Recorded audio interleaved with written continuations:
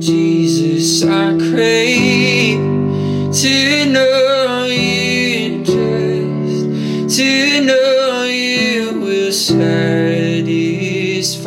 my soul. Hey everyone, thanks for tuning in. This is episode number 197. I want to thank you for joining me on this episode. And as we continue our series of lessons in Luke, we are picking up in chapter 2. And once again, many things that we can draw from this. Chapter 2, there's the wonderful story of the birth of Jesus, the very reason for the season. And chapter 2 goes on. Jesus is taken to be presented in the temple when the purification rites required by the law of Moses. So Joseph and Mary take him to Jerusalem to present him to the Lord. It's kind of funny to think they are presenting the Lord to the Lord. But they do so as it is written in the law. And they do this, and they find there's a man in Jerusalem called Simeon, and he was righteous and devout. Now, this isn't where I want to land, but this is something that I want to mention, and I think you should chew on it and let the Lord speak to you about it. But he was a righteous man. And I think about New Testament scripture comes to mind. I don't recall the verse, but there is none righteous, no, not one. But then you come across places like that. Your translation may say he was blameless. That could be another way it's rendered. You see that with Job, the description of Job. You see that with, I believe it is Noah, a righteous man. It's quite a difficult thing to grasp. What exactly is being said in that? How can we reconcile that to other scriptures that may say something that portrays something different? How are we to understand it? And the thing when you come across those moments in Scripture where you read something that seems to apparently contradict something else in Scripture, well, your default position should always be, well, this doesn't invalidate Scripture. What this does is it challenges me to understand what's being said. It should challenge us to reconsider how we think about something. There are perspectives that can be gained inside of these, what we can call apparent contradictions. There's tension between Scripture, and it's our duty and our obligation to pursue and understand those things through the wisdom given by God. And so don't run away from those tensions, but rather embrace them and pursue understanding. But the issue is always on our side. It is not a matter of, Scripture seems to be contradicting itself, and so it lessens its validity. That should never be the conclusion that we draw. And we should always take the default stance that there is something inconsistent in our understanding. And so we ask God to help us to bridge the gap that we find in our understanding and the conclusions that we draw. So moving on in the sequence here, this righteous and devout man, Simeon, he was waiting for the consolation of Israel, and the Holy Spirit was on him. And it had been revealed to him by the Holy Spirit that he would not die before he had seen the Lord's Messiah. And so he was moved by the Spirit, and he went into the temple courts. When the parents brought in Jesus to do for him what the custom of the law required, Simeon took him in his arms and praised God. Now, we find on that Mary and Joseph marveled at what was said, and then Simeon blessed them, and they says something on to Mary. But then we find shortly after there was a prophet, Anna, the daughter of Penuel of the tribe of Asher. Now, this is something just noteworthy. We are in Luke.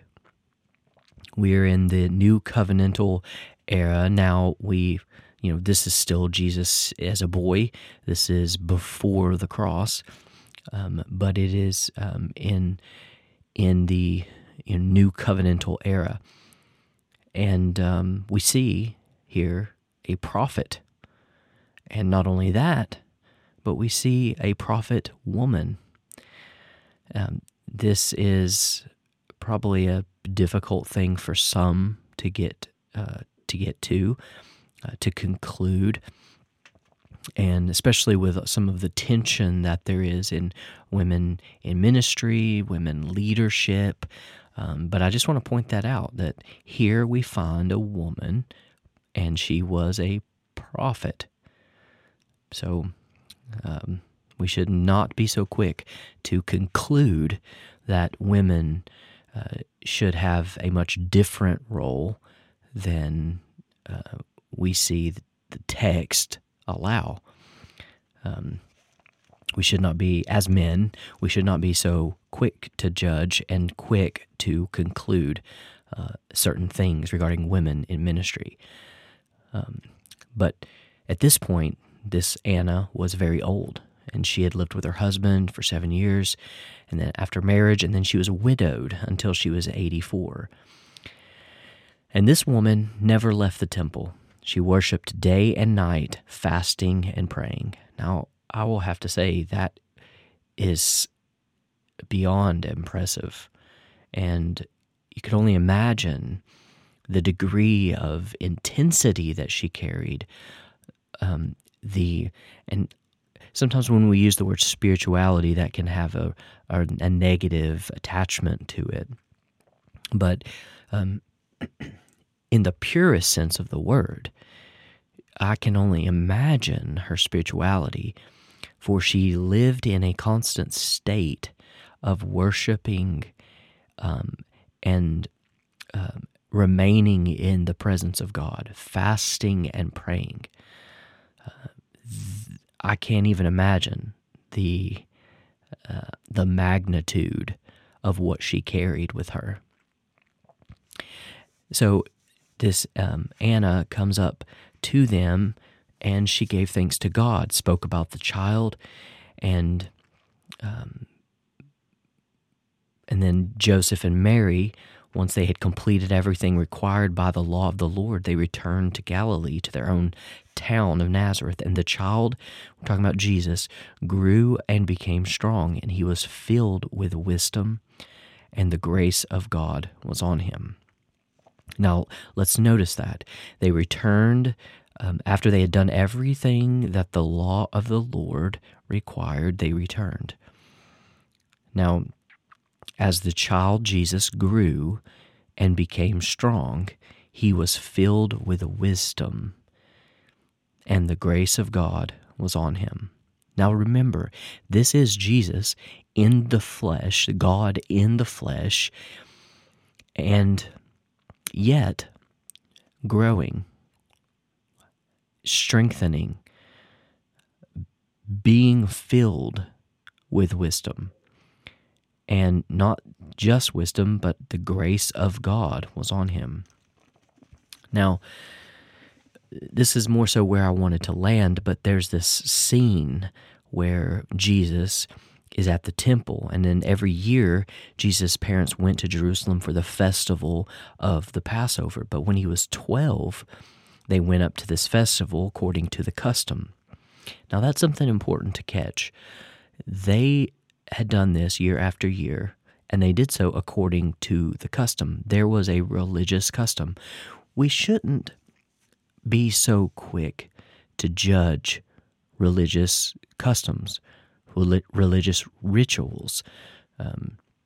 Now, I'm not talking about generally the word religious. I'm talking about true godly customs and rituals.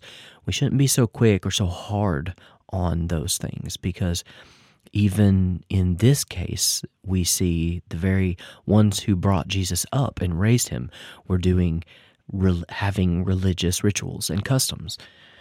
So we shouldn't be so hard on that. But after the festival was over, and while his parents were returning home, Jesus actually, in this point, stayed behind. But they didn't know it. And so thinking he was in their company of people, they traveled on for a day. Then they started to look for him among the relatives and friends, but they couldn't find him. So they went back to Jerusalem looking for him. Can you imagine how worried they were?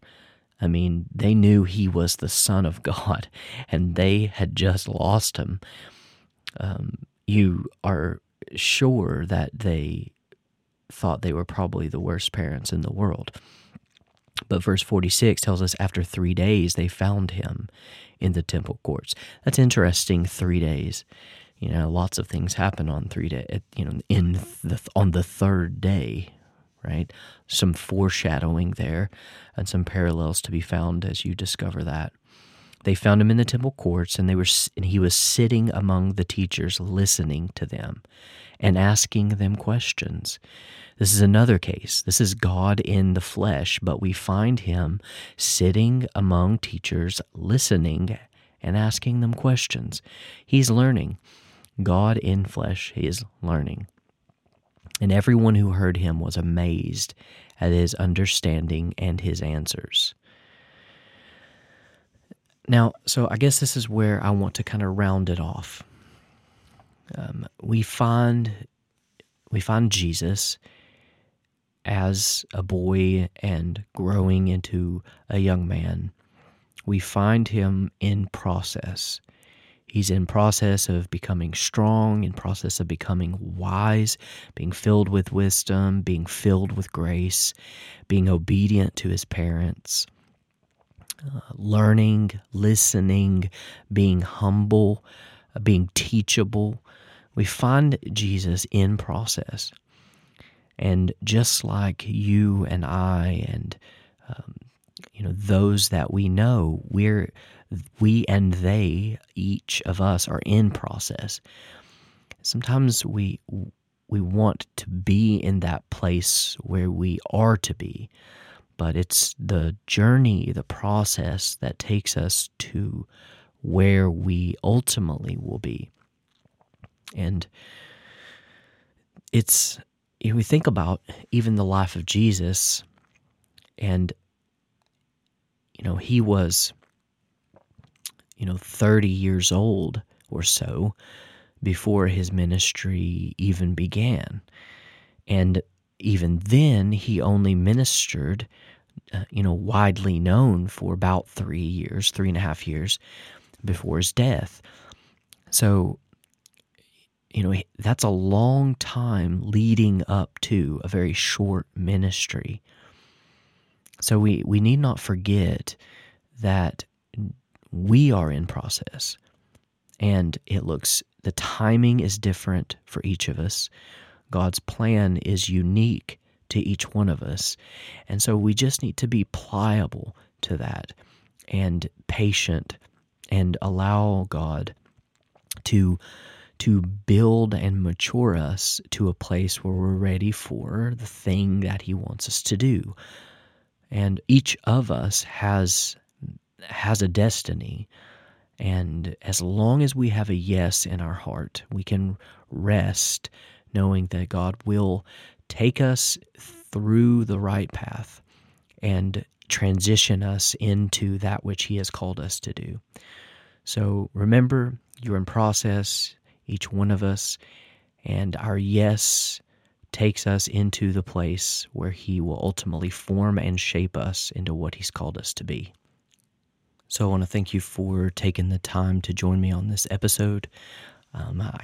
Looking forward to the next installment of Lessons in Luke as we make our way through the biblical narrative these 25 days leading up to the joyous season, Christmas holiday.